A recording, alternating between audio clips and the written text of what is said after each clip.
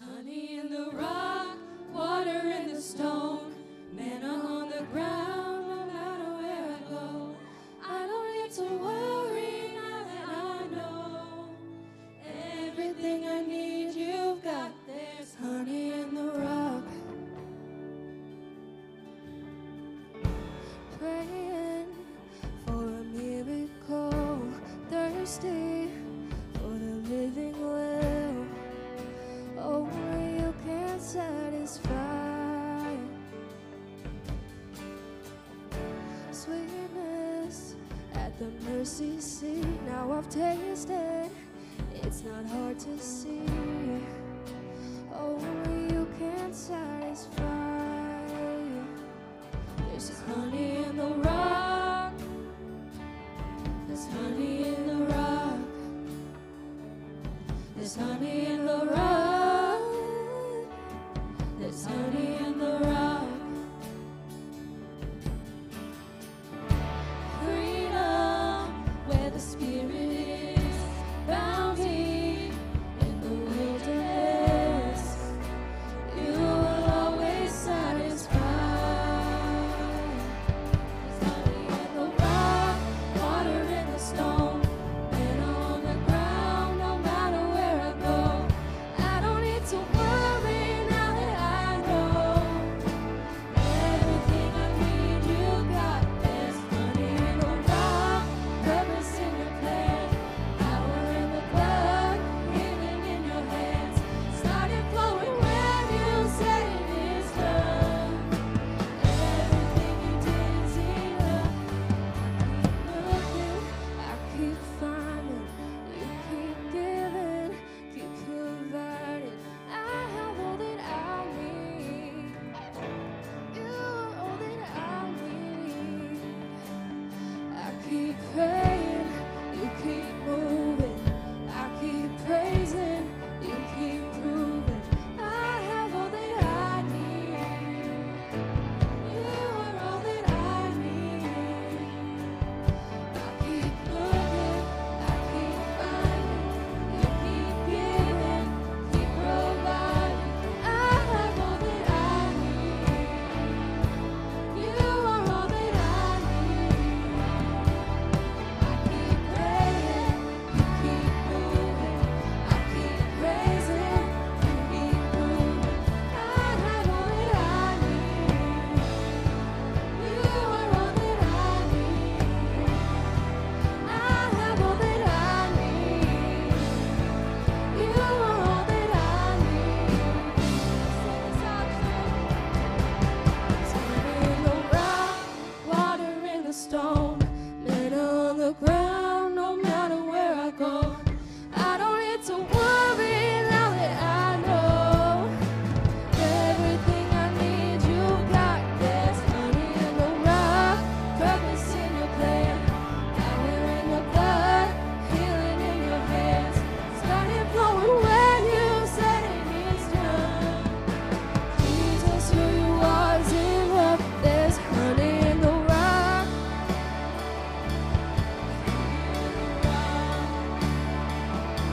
There's honey in the rock.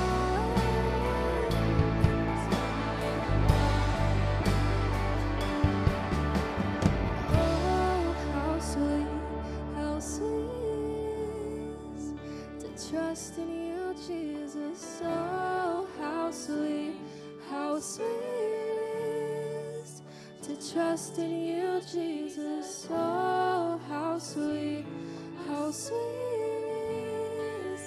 to trust in you, Jesus. Amen.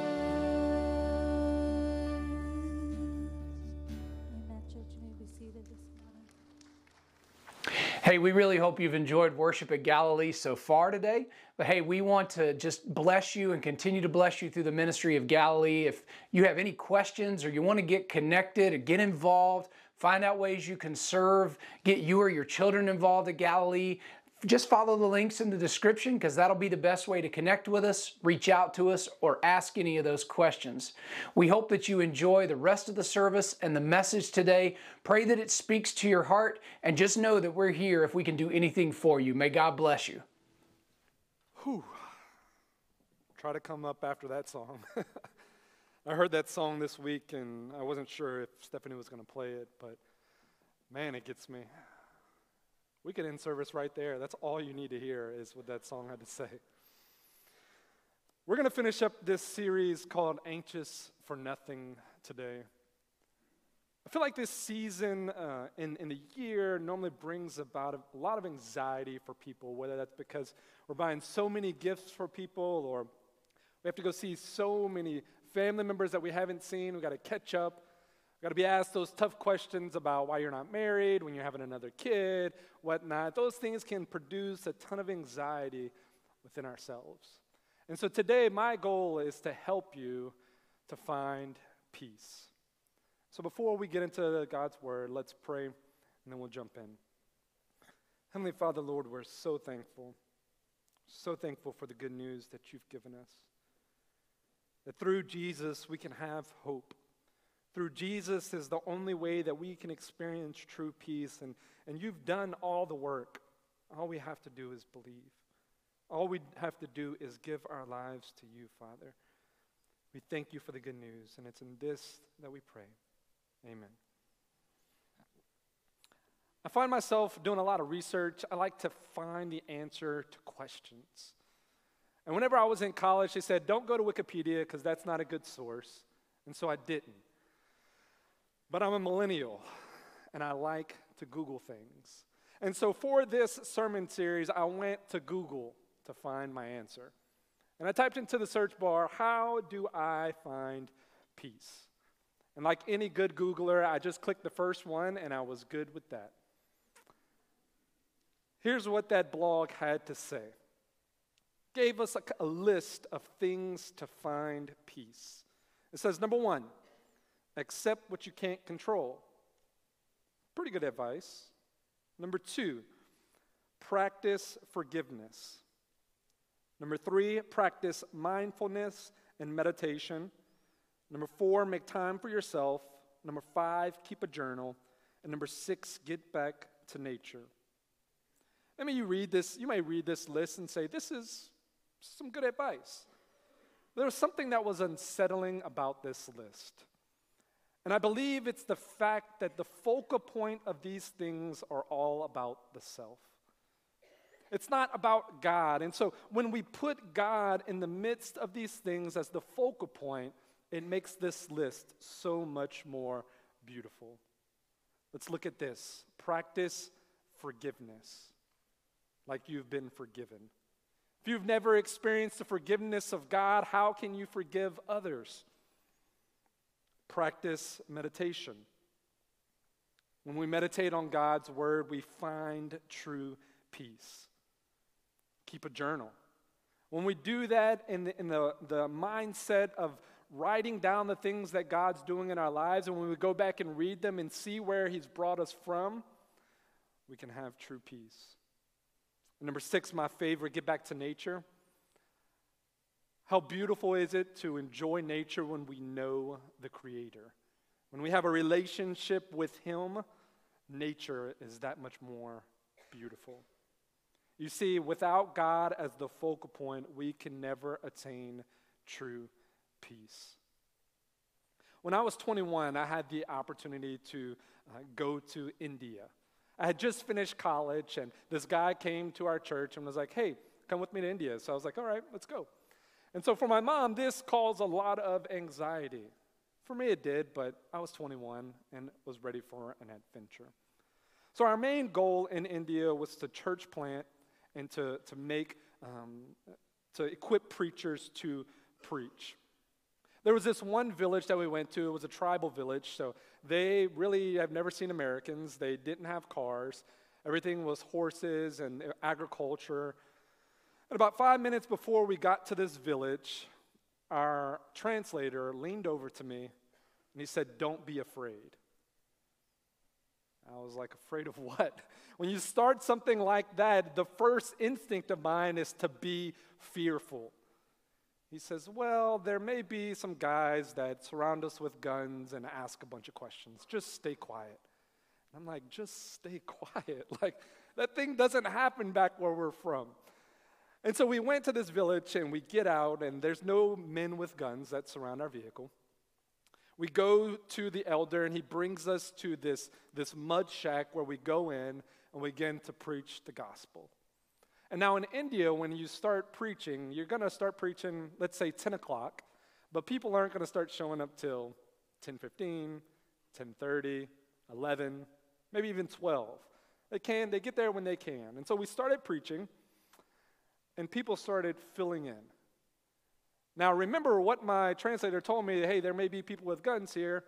Every person that walked into that tiny little shack, I looked at them, I inspected them, because I was fearful for my life.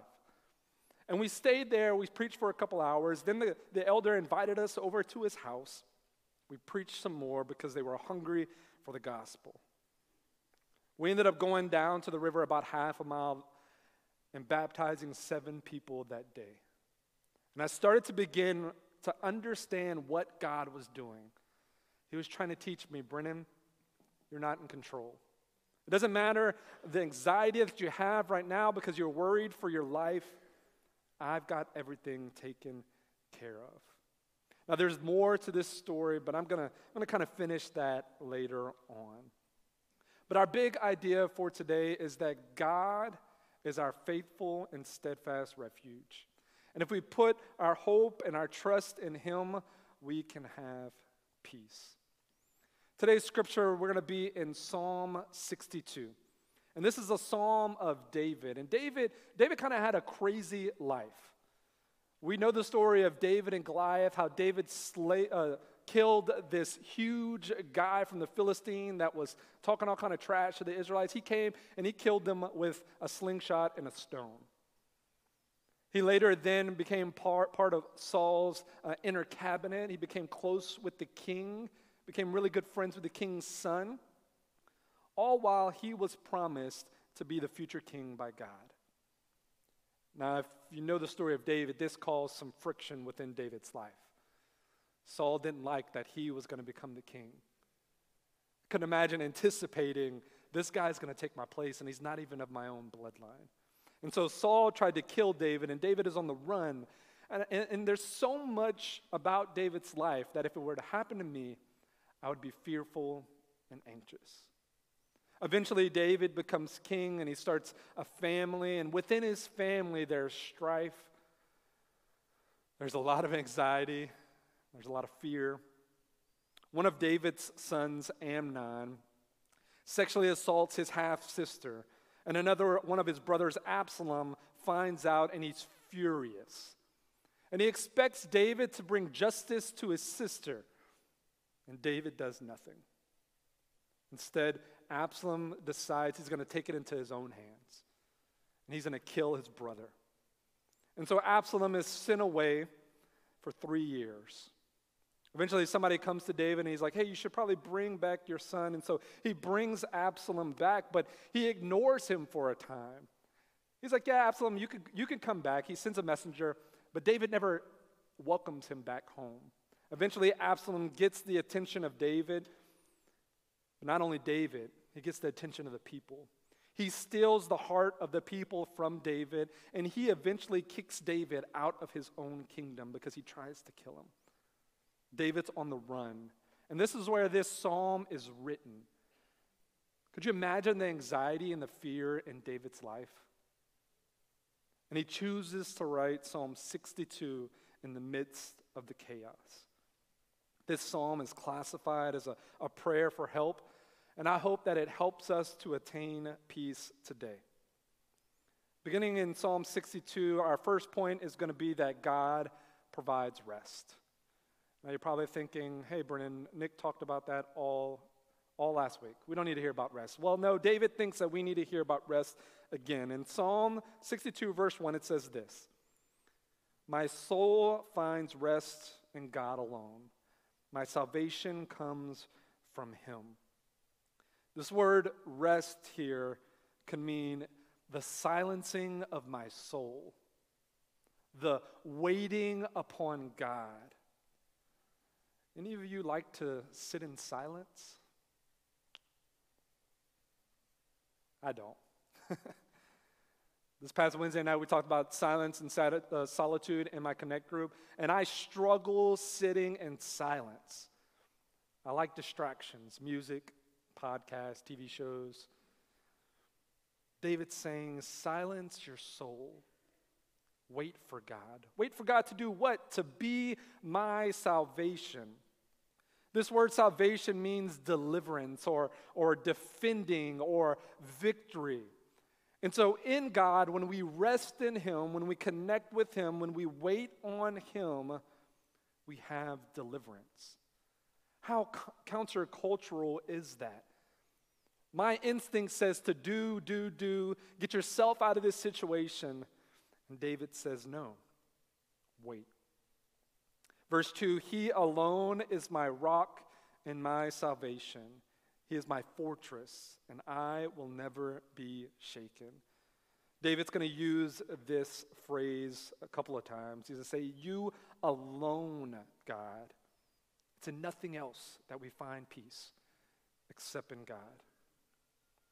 You guys like feeling rushed? Maybe you're getting kids ready. You're like, we got to be there at a certain time. And so you're trying to get the kids ready. There's a lot of anxiety within the house. How do you handle these moments? Do you get frustrated? Do you enjoy the daily pace of life? Do more, be faster, get better?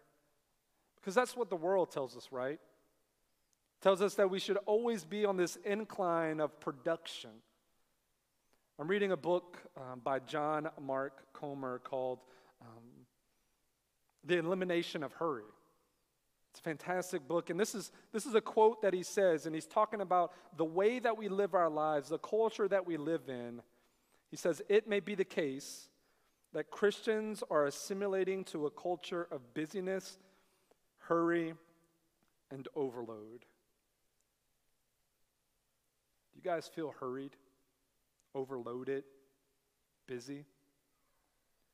He says this leads to God becoming more marginalized in Christians' lives, which leads to a deteriorating relationship with God, which leads to Christians becoming even more vulnerable to adopting secular assumptions about how to live, which leads to more conformity to a culture of busyness, hurry, and overload. And the cycle begins again and again and again. David's on to something. Resting is important. It gets us outside of ourselves to reconnect with God. Jesus practiced rest, and that should be enough for us. But this is how he practices rest. He does it in silence and solitude. We see oftentimes when Jesus, after he's healed a multitude of people, he'll get away. When there's been crowds just coming up to him and asking him for help, what does he do? He gets away. He reconnects with God. He prays. And in fact, when the disciples were looking for him one day, Peter was probably frantically looking for him. He's like, we got to go here, here, and here. We're having a busy day. Where is Jesus? Jesus is found praying alone. Jesus also practiced the Sabbath. He spent 24 hours reconnecting with God, enjoying the company of friends. Jesus also lived a simple life. He didn't have much, and he lived a slow life. Jesus was never rushed. He took time to stop and heal people. He took time to stop and eat with people. He took time to get to know those who were hurting. This is all of indication of Jesus practicing rest. And I would say Jesus had peace, right? Even in the midst of times of hardship and trouble, he had peace. The second point that David makes is God provides hope.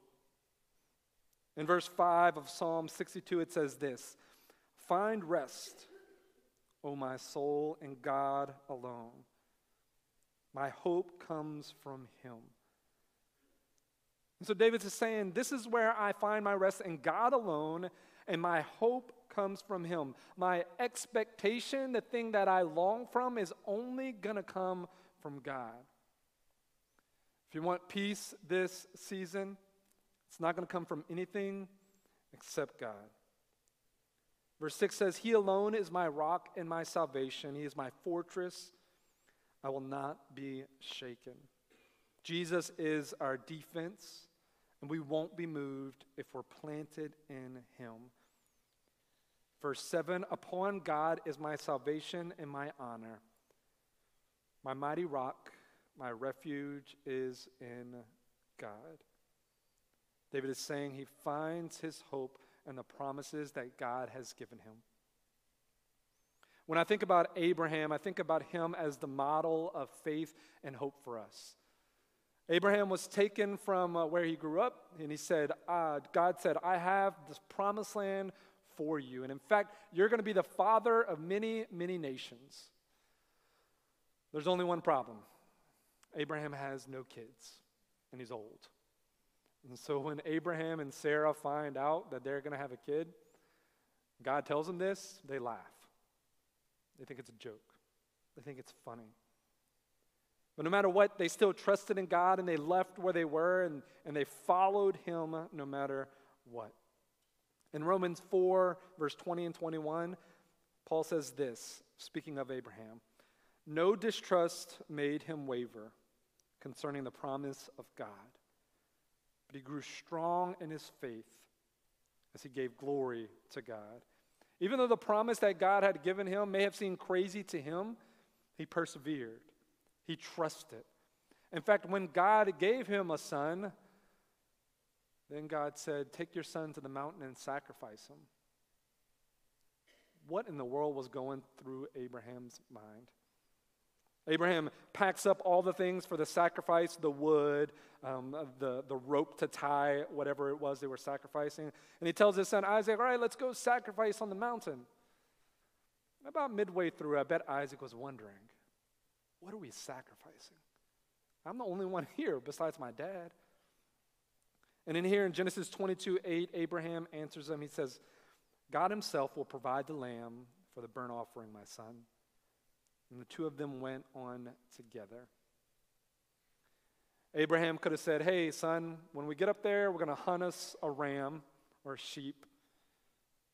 We'll find the sacrifice ourselves. He could have relied on himself, but he teaches Isaac in saying, God will provide. The faith and the hope that we are to have is based on the faithfulness of God. But oftentimes we rely on ourselves. We'll have hope in ourselves and our own ability to be good people, or in our own ability to get something done, or in our own ability to not be anxious. What does Isaiah say about our good works?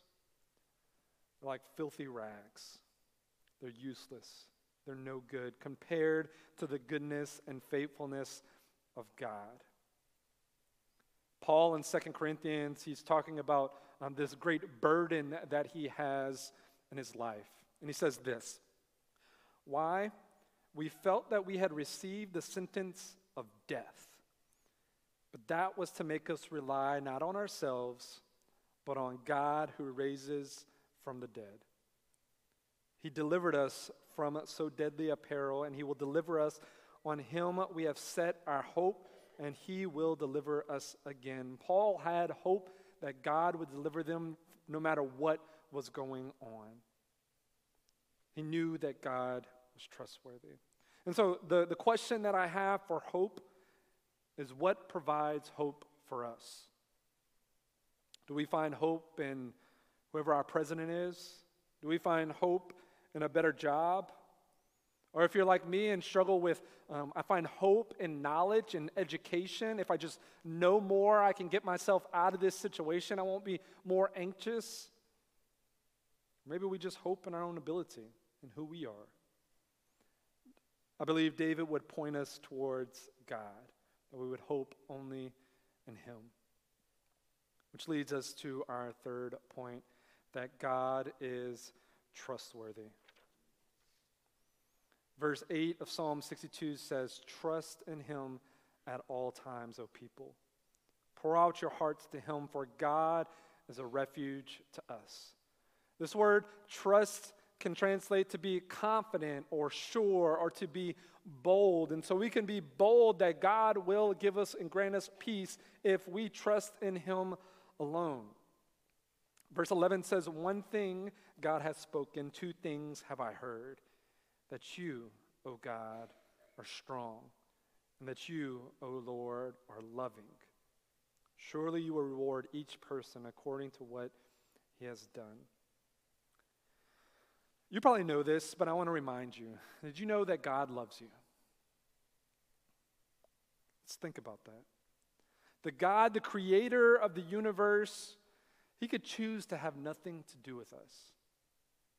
But yet, he loves us. This word here in Psalm, loving kindness or loving, it's this kindness that comes down from this pedestal that's rightly earned. So God could choose not to love us, but he chooses to love us. He chooses to meet the needs of his creation out of the goodness and the kindness and the faithfulness of who he is. Man, that's exciting. That is someone that I want to put my trust in. Going back to the story in India, there was something at play that was even bigger than what I thought. I thought we would go to that village, we would preach, people would be baptized, people would hear the good news, and then we would go back on to the next village and continue on and on. Well, God was at work, and at the last stop was the home village that we were staying in, and we got to preach at the church. And we're preaching, and we offer an invitation for those who haven't accepted the gospel to come and to place their trust in Jesus. Now, kind of back up, we had the same driver throughout our whole stay. And honestly, I just thought he was a Christian. Who in the world would drive us to all these villages to hear these crazy Americans preach over and over and over again? But apparently he wasn't a believer. And as we finished and invited people to believe, he walked up. You see, God was at work. He would drive us to wherever we needed to be, and he would sit and listen. He could have stayed in the car. I could have, whenever we were at that village and I was fearful for my life, I could not have been abrupt with saying, hey, the God that you believe in is a false God. The gods that you worship aren't real. The only one God that's real is the God of the Bible. I could have been silent. But God was at work in such a more beautiful way than I ever imagined, that this guy would hear the good news over and over again and come to Christ. I could have let my anxiousness get the best of me. I could have let the fear of proclaiming the truth get the best of me. But I didn't. And I got to enjoy and experience the beauty of how God works through somebody like me. Somebody who isn't even worth being up here, who in the sight of God, if I didn't have Christ, I would be a broken vessel. I still am a broken vessel, but it's because the beauty of Jesus that I could come before you and proclaim the good news. See, even when we don't understand what's going on around us, we can trust that God has everything in control. A couple of more practical points about trusting, about hope, about rest. Find that the hardest times to trust is when something bad happens or something hard is happening. So how do we in these moments push away the anxiety and run towards God? I think the first thing that we have to do is seen in verse 8. David says, pour out your hearts to him. Take your mind, take your heart, and give it to God. Take your will, what you think is right, and hand it over to him. Be truthful in our prayers. If you read through the Psalms, David is an open and honest man. We should be the same. Second thing that I want to remind you of is that God has done magnificent things in your life already. God does this thing in the Old Testament where he reminds the people where they've been. In the Passover was a celebration to remind them that they were once slaves and they were now free. God does the same thing in our lives. If you can recall back to when you first became a Christian and where you are now, you can see the difference in your life. That is God taking you through hard times and sanctifying you. And the last thing, and I think this is the most important thing that we can do to maintain peace, is to remind ourselves of the gospel. Too often we'll go day in and day out and we'll forget about the good news. I believe it was MacArthur that said, daily I have to preach to myself the good news of Christ. It's so easy to try to deal with our own anxiousness. But when we do that in light of the gospel, we know that God has everything taken care of. We have to know that He is sovereign over all and that He holds us in His hand. I'm going to end with this scripture from John 16. And in John 16, what Jesus is doing is he's talking to His disciples and He's saying, hey, something's about to happen. Something big is about to happen. He reveals the deity of God, of who He is.